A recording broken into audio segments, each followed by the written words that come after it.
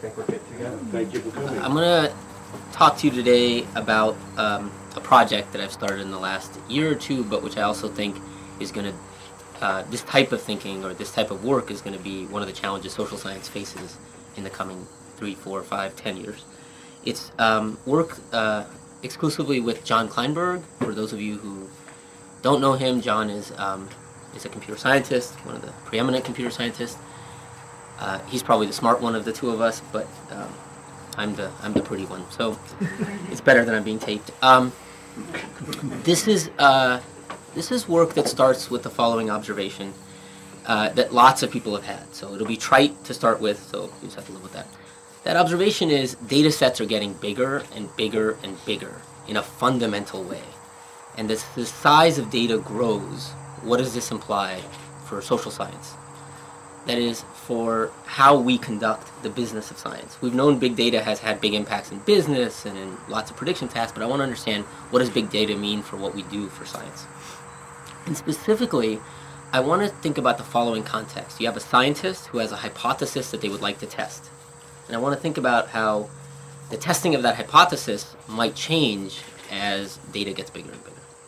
So that's going to be the rules of the game. Scientist starts with a hypothesis and they want to test it. What's going to happen? Now, you might have heard of the scientific method. That is a thing that some of us use.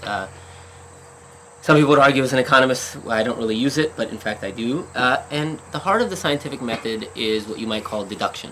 You start with this hypothesis. It says variable X should matter. You go to your data set and you see if in fact X does matter. If it doesn't, that's a rejection. If it does, that's an acceptance, and we move forward in that way. And what I want to argue today is that that very basic approach changes, and that deduction may not be the best thing to do once data sets get very big. And to do that, I want to, instead of doing science for a bit, I want to do science fiction, which I'm sure, to make another economics joke, is what many of you think economics is.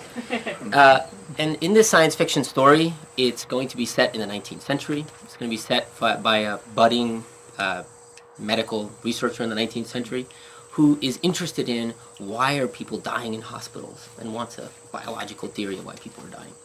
And somewhat anachronistically, she stumbles first upon a theory, before germ theory, before any of this, of a theory of a mind-body connection. This scientist is convinced that what drives people, what drives mortality, is optimism. That when people are optimistic, they're more likely to survive. When people are pessimistic, they're more likely to die. That's her theory. To test her theory, following a good deductive process, she says, I'm going to turn this optimism theory into a testable hypothesis. What's the hypothesis? Well, if I see my neighbor die, that's got to make me kind of pessimistic. So her hypothesis, her empirical hypothesis from a theory, is that when your neighbor is sick, or when your neighbor dies, you're more likely to die. She would like to test that deduced hypothesis. And in fact, she does it well. She finds a hospital where neighbors were randomly assigned. So that's terrific. We have causality. And she goes ahead and says, okay, now let's see what looks in this data. She goes through her data and she finds her theory is accepted. This is terrific. In fact, when neighbors die, the patient themselves is more likely to die. Good news for the optimism theory. Now, of course, hopefully by now you kind of know that it's good news for some other theory. But to this researcher, with her theory, she's kind of accepted it. Now, what would happen? What I want to do now is put a pause on that for a little bit and say, now this is where the science fiction part comes in. Imagine we live in some steampunk world where this researcher actually has access to a very large data set and a computer to use that data set, okay, even though it's the 19th century. So she's got many, many patients and lots of detail about all the characteristics of the patient, all the characteristics of the treatments, everything that's going on. Could she have done something different? And what could she have done? Okay, that's the question I want to ask in my little steampunk science fiction story. So, to understand what she could have done, I want to just take a little pause here and give you a sense of the way in which I think big data has transformed the world of artificial intelligence and how we can use that insight to transform the world of social science. Some of this may be very familiar to you, so you just have to be a little patient with me. And to do that, I want to think about the problem of a classic problem in artificial intelligence, natural language processing. I remember when I was a computer science undergrad, this just felt impossible. Like, people just felt like how on earth are we going to get a computer to understand anything? And to just understand how impossible it is, I want to take in this big world of natural language processing a tiny little problem. And that tiny little problem is called word sense disambiguation. What is word sense disambiguation? It's that, take the word bank. In a sentence, does the word bank refer to riverbank, the financial institutions which seem to get in trouble all the time? Or does it refer to bank left, bank right? It could mean many things. How, in an algorithm, parsing a sentence is to determine what it means. People working in artificial intelligence tried what you and I might naturally try in this situation. Let's say, let's figure out what are the rules that might help disambiguate. So people started writing down the rules, introspecting, thinking about what might work. And, very smart people went at this problem. And they made, I think this is probably not a precise number, but approximately zero progress. This was a problem that they could not, and this is true of all of natural language processing. And roughly when I left computer science, this felt like this impossible task that maybe in 200 years I will one day have some brilliant insight and we'll crack it. And now I have Siri right here on my phone. What happened? And when you go back and look, what happened was not some brilliant insight deep and sitting in my phone. What happened was big data. What I mean by that is you give an algorithm millions, billions of instances of the word bank, in which you say, in this case, it means riverbank. In this case, it means you just give it tons of learning data. You don't think about exactly what rules it's going to use. You just code up lots of features. Every feature you can imagine. Throw it in there. Just throw it in. And then you have this algorithm learn the associations that predict riverbank. And the more data you give, the wider you make the data set, the better this thing gets towards predictive accuracy. This is like about as, for scientists, it's about as annoying as things can get. You're like, how does this thing work? I don't know, but it works. Isn't that great? And so in some sense, this thing, which is the use of big data, is almost quite different than what we tend to do. We tend to form specific hypotheses in one sense. But what I want to argue is that this thing can be used for this activity. Okay, so now to do that, let's go back to our steampunk world and think of what that medical researcher could have done. She could have done the following thing. She could have said, okay, I've got all of this data, and I've got all these variables. Well, let me go through all the variables and check off the ones that have anything to do with optimism. Okay, roommate health may have something to do with optimism, and let's suppose in this data there's nothing else. But there may be other variables in other data set, like how much was the patient smiling? Oh, well, that has to do with optimism. And so she checks off each of the variables that have something to do with optimism. The rest, she says, I don't know what this stuff is. It has nothing to do with me. Okay, great. Once she's done that, then what would we do? What we would do is we'd say, okay, here's the algorithm. Let it go to work. What it's going to do is come up with the best predictor it can of patient mortality. And we're going to ask the following question. Does it use the variable that you thought was important or not? Now, this is fundamentally distinct in the deductive test. The deductive test is I take the variable I thought was important and ask whether it predicted. This test, which we're calling the inductive test, and I know half the people here know what the word induction means better than I do, so please don't break my heart and tell me this is not induction. The inductive test is, instead of looking whether this variable matters, you say, just figure out all the variables that matter, and is yours one of them? Now, think of what would have happened if she had done this with her particular example of roommate health. She would have said, oh look, roommate health matters by itself, but look at this other variable which seems to be taking up a lot of the action. Did doctor wash hands between patients? I don't know what that is, but look, it's starting to soak up the impact of roommate health. And look, this other variable starts coming in, shared scalpel, and so on and so on and so on. And here's another one that seems to come in. Was the disease tuberculosis, or was the disease buggy accident? Because in this cyberpunk world, they don't have cars yet; they just have buggies. It's a very weird world. So as we go forward, what she'd see is her original variable, roommate health, which she thought was proxying for optimism, is being killed off by these other variables that her theories have nothing to say about, which would make her uncomfortable that she actually had discovered evidence for optimism. She discovered an empirical relationship. Roommate health mattered. But remember, theory testing is not empirical relationships. It is testing a theory. And in this case, she would have discovered that actually the data is not confirming her theory as she thought it was. And in fact, if you think of what's happening here, this is almost what the scientific method looks like as it's done by humans, as it unfolds over time and iterations of people by people. She, if absent the computer and all this data, she would have run her one test. Someone else would have come and said, oh, I reran your thing, but I'm noticing this fact. And someone else would have said, I noticed this fact. And slowly over time, someone else would have come up with another theory, which you might want to call, say, the germ theory. And then that theory would have overwhelmed it.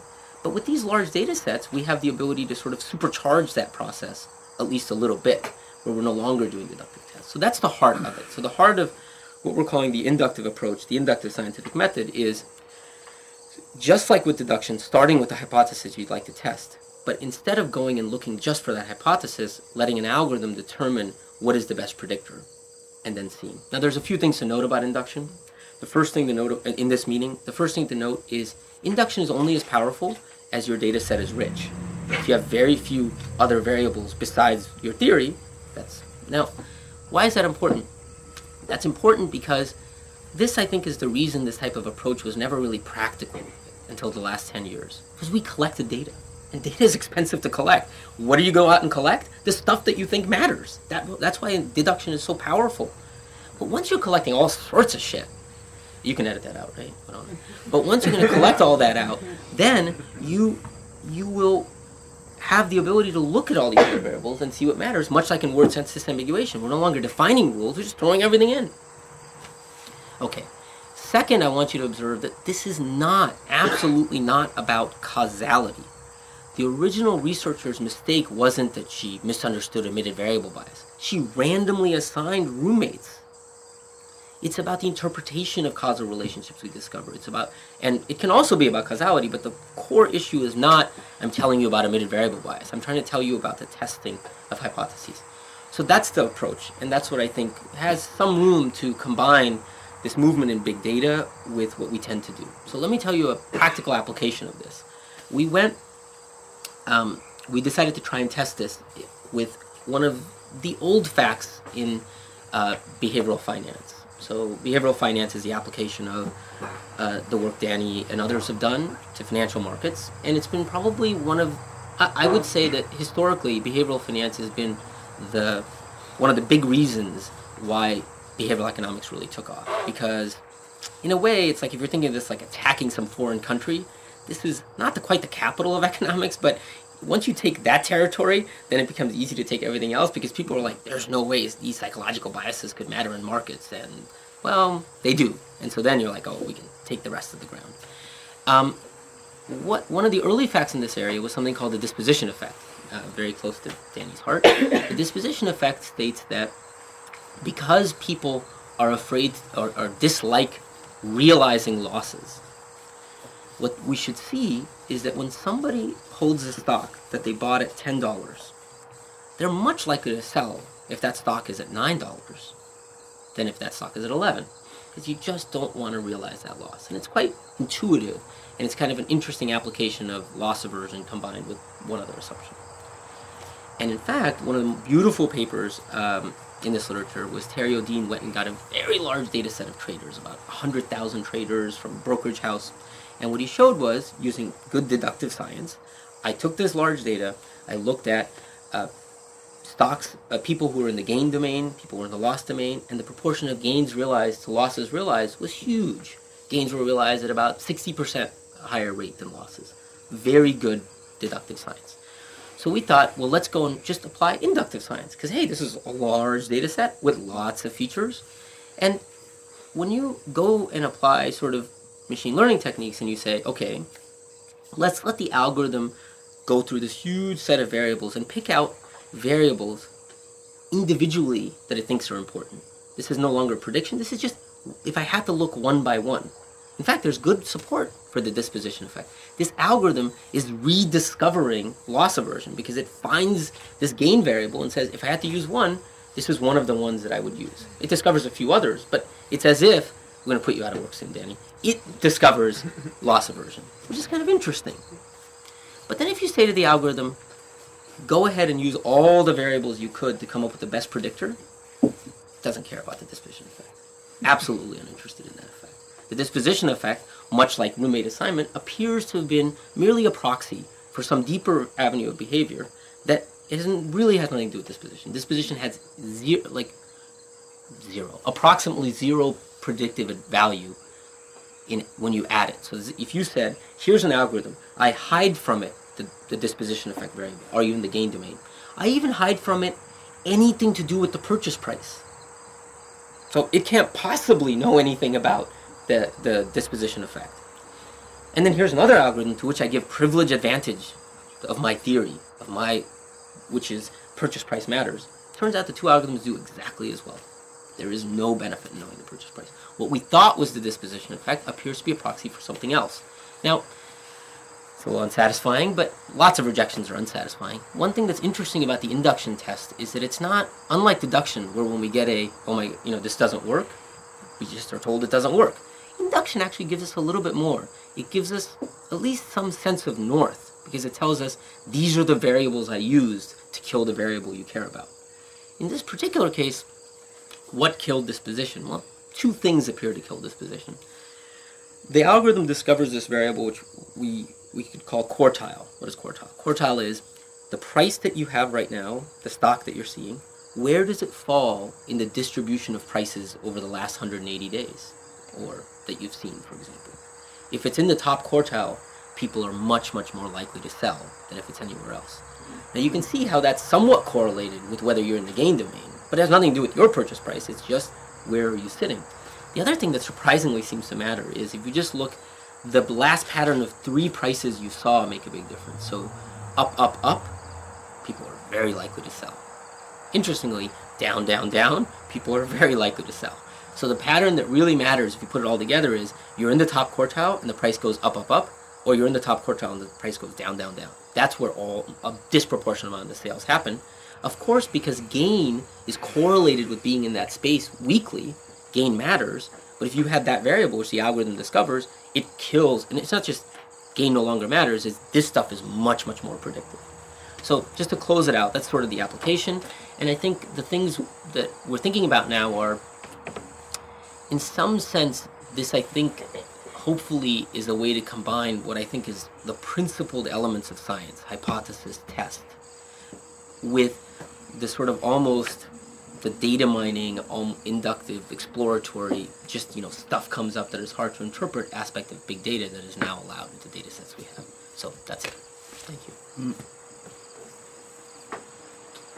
Thank you. Turns out we're going to have a little bit more time. Like we can have 40 minutes for each session. So we'll have more time for discussion. Oh, good. Comments, questions? I had a so Speak up. the big data approach. I mean, you're so right about how this is increasingly a method where we're going to reach discovery. But I worry a little bit that, well, for one, we've had data, maybe not big data in the way that we speak of it, for a while. So this approach, it is weird that we talk about the scientific method as first formulating a theory and then generating a hypothesis and then testing it out, because that so often is not how it happens in real life. So you even go back to looking at Tycho Brahe's data, right? So it's just, he was a big data guy. All he did was collect data. But then Kepler comes along and finds them and says, hey, there are some rules to this. But it takes Newton to come and actually offer an explanation. And this is what I want to ask you about. Explanation is the heart of the scientific method. And I fear that big data yields better predictions about the future, but we lose sight of getting to the more basic general principles that might actually yield predictions in completely different domains. I could not agree more with you. So I think maybe I wasn't clear enough. I absolutely am in no way proposing that we are that we use big data to induct up hypotheses and so on and so on. I was still maintaining, I think, the good features of science where wherever your hypothesis came from, that's the starting point. And the goal is very much to use big data to test that hypothesis. Does Does that make sense? Yeah. And so to me, it's I wasn't saying that you were ignoring that feature. What I really wanted to hear your thoughts on is whether the focus on the success of predictions will possibly make us lose sight of the work that we have to do to try to yield more general explanations. That we might abandon the quest for the more basic because the prediction is so powerful, that we just keep collecting more and more data and saying, like, well, I don't care. This is the number. This captures the most variance, so that's what matters. Yeah. And I feel like we lose some deeper understanding when we're so focused on that. So more, it was just like, do you think that this is actually a danger, or do you think that this is not at all? That we will keep the. I actually it's a great question. I don't think it's a danger because, and here's why. I think right now the conversation is there, but having worked a lot with these type of techniques now, very quickly, just pragmatically, you run across it. That is to say, there are domains where it's really clear you can just put in your prediction method and just plow forward. But in lots of domains, you very quickly have to get interpretation for exactly the reason that you said, which is we're trying to start with big data, but we're trying to move to somewhere where we don't have as much data. And that's happened so often, but it's like, I think it's just because this is like a new toy that people are sort of it's appealing in this way, but just pragmatic. I don't even think it's going to require anyone to say this. Pragmatically, you just start using it and you're like, oh wait, I can't. And then all of a sudden it breaks. And that's been my experience. I had a narrower reflection, not on your broader point, although I have some thoughts on that too, on the last issue of prediction about when traders might trade. It reminds me a little bit about the challenge physicians face with prognostication. So it used to be felt, in a way you're talking about, position, velocity, and acceleration of a particle. So when you're trying to predict whether a patient will live or die, initially people put a lot of credence in what was the patient's health status right now. So a patient that, if on a 10-point scale was an 8, would be predicted to live longer, have more prospects for survival than a patient whose position was now 4. But of course it matters a lot. If I told you the patient whose 4 was yesterday a 10, the patient whose, or vice versa, the patient whose 4 was yesterday a 3, and the patient whose an 8 was yesterday a 10, now you might make a different prediction about what's likely to happen. And then of course you could get the third moment as well, not just the, so you could go downstream. So it's a little, there's an analogy from what you're describing, and eventually you could even imagine that the velocity is much more important than the position, dispense with the position altogether. The other thing that reminded me of what you were describing in that example is the sort of asymmetric loss aversion that physicians have when they make prognoses. So if you imagine that actually a patient's survival, like the classic, real estate, how do you price a piece of real estate, right? The classic Zellner, I think, right? So the real estate agent has to pick a price to sell a house, and you can't publish on the front of the house a density function for what price you would sell it at. You have to pick a single price, and if you pick too high a price, then maybe you run the risk that the house doesn't sell. If you pick too low a price, well, then you run the risk that you left money on the table. So you calibrate and you pick a point, and you have to balance these two losses, not selling versus leaving money on the table. The physician faces a similar problem, which is I have to make a prediction to you of how long you're going to live. You're coming to me for treatment. If I overpredict, then and you die early, then I lose face and I'm embarrassed. And if I underpredict about how long you're going to live, you live great, well, then I maybe look fantastic or, make treatment decisions otherwise.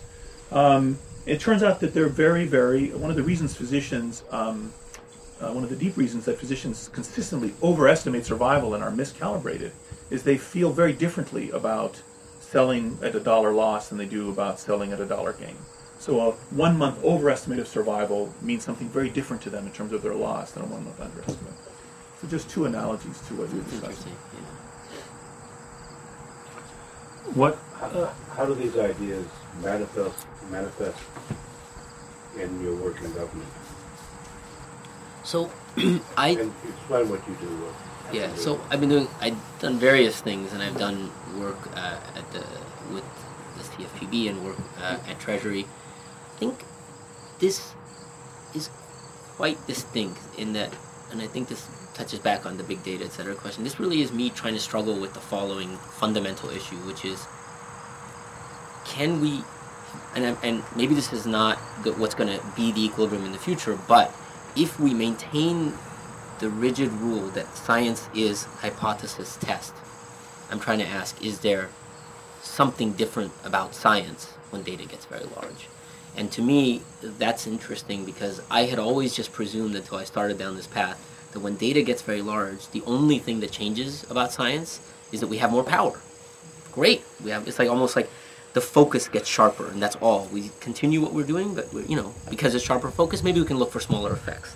But in fact, this stuff has convinced me that it's possible that the qualitative nature of science itself changes. And I know that I'm talking about it in the realm of social science because we understand that, but I suspect the same ideas can be used in other areas, though we're not sure, but in other areas where we also have large data sets and we're testing scientific hypotheses. But I'm trying to put my finger on what I feel is missing, and from this new approach, and I haven't got it very well figured out, but it reminds me a bit of sort of credit assignment problems in AI and in debugging, and also in connectionism, where you get a connectionist model, train it up, it works. Now the question is why, how, and there are some techniques which can tease out pretty well what's doing the work. I think Sanofsky and Hinton have some, for instance, but I think we need something more here. I guess what worries me is that we'll come to settle for big data prediction and just abandon the search for understanding and say, well, come on, that's an old-fashioned, that's a 19th century idea, a 20th century ideal. Who needs formulae? Who needs understanding when we just push the button and the algorithm gives us the prediction? That is, to me, a depressing prospect. so that's related to your question as well. Yeah. So let me tackle just in a little bit more why I don't think we'll settle there. Is that, and several people have written about this. Donahoe at Stanford has written some very good things about this. There's sort of a misnomer in the word big and big data. And this may be familiar to all of you, but at least let me just talk it through. We could break the word big into two parts, long data and wide data. What do I mean by that? Long data is the number of data points you have. So if you picture the data set as sort of like a matrix or written on a piece of paper, length is the length of that data set. The width is the number of features that you have. Now, these two kinds of big work in exactly the opposite direction. That is, long is really, really good. Wide, it's not that it's bad, but it poses a lot of problems. And why does wide pose a lot of problems? Picture the prediction function work as a search process. The search process is find the combinations of features that work well to predict y. Now you can see, just a little bit back of the envelope, the combinatorics of it are such that as the data gets even a little bit wider, this thing is growing just exponentially. I mean, just crazy exponentially. So, as a result, when data gets wider and wider and wider, the problem gets harder and harder and harder, and algorithms do worse and worse and worse. As the data gets longer and longer, algorithms do better and better. And so why I'm saying this is because ultimately, as data gets bigger, it's not like it's reducing the need for, let's call it the word curation. What is curation? Curation is the human element of going in and saying, sure, we got lots of these variables, but let's pick these few that matter. Now, and I think this is a part that's missing. What we're talking about is something interesting is happening in the curation process. Deduction is one end of curation, which is I picked the one feature I thought mattered, and I'm putting that in. With big data, we can put in more than the one feature we thought mattered, but we can't, in many cases, throw it all into the mix. Now, in few cases we can. The data set is sufficiently thin that you can throw it all in, but in most cases you are still left with actually a pretty massive curation problem, and in most machine learning applications, prediction applications, that's all swept under the rug. But the truth is, some domain expert had to curate this thing. Somebody had to decide because there were just way too much. And so there is some interesting and important interaction there, which is also why I think that it's not, I'm not even just saying, notice my comment is a statement about the inherent mathematics of the problem. This is not something where more computing power is going to solve this. It's not something where more data is going to solve this.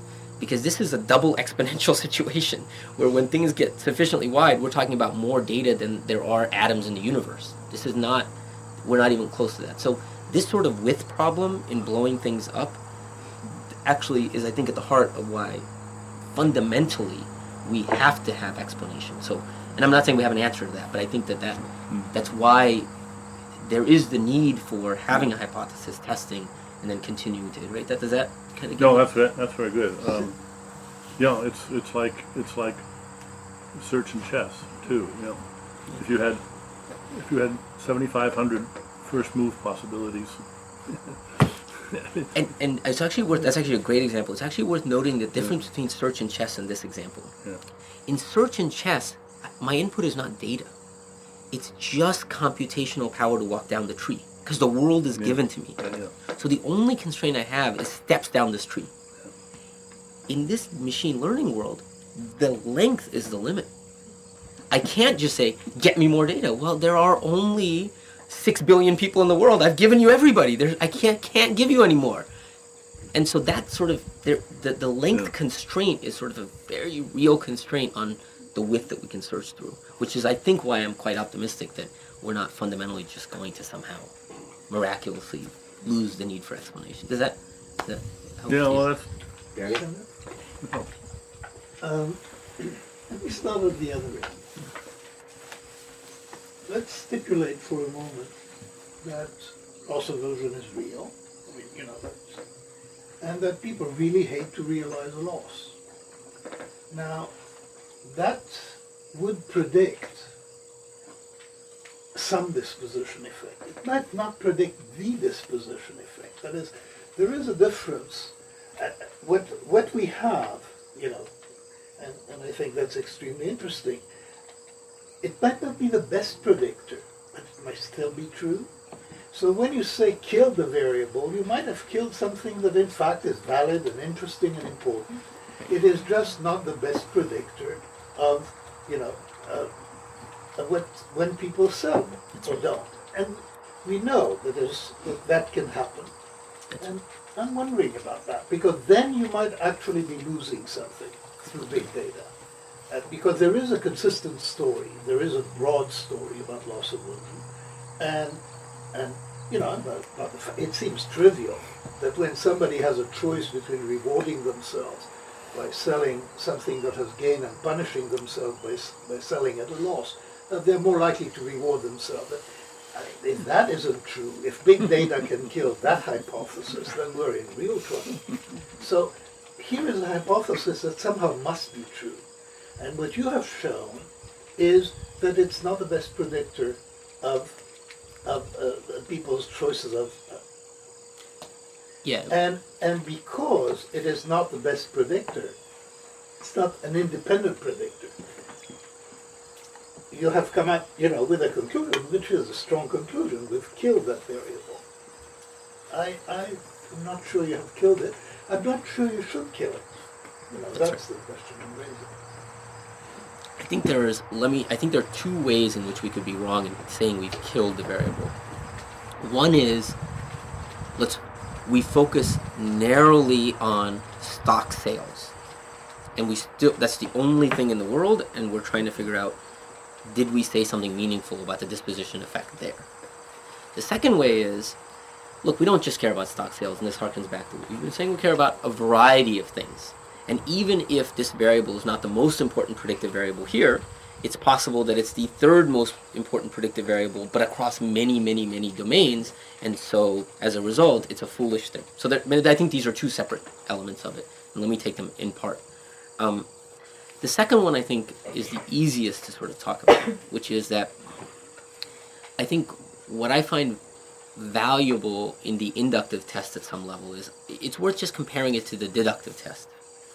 In that sense, induction, I think, will lead to many more of these instances where variables look unimportant or far less important in this context. But I think that's something social science has to sort of come up with, which is that our theories are not meant to, or can never be, so good that in every context they do very, very well. So we have to be amassing evidence across a variety of contexts.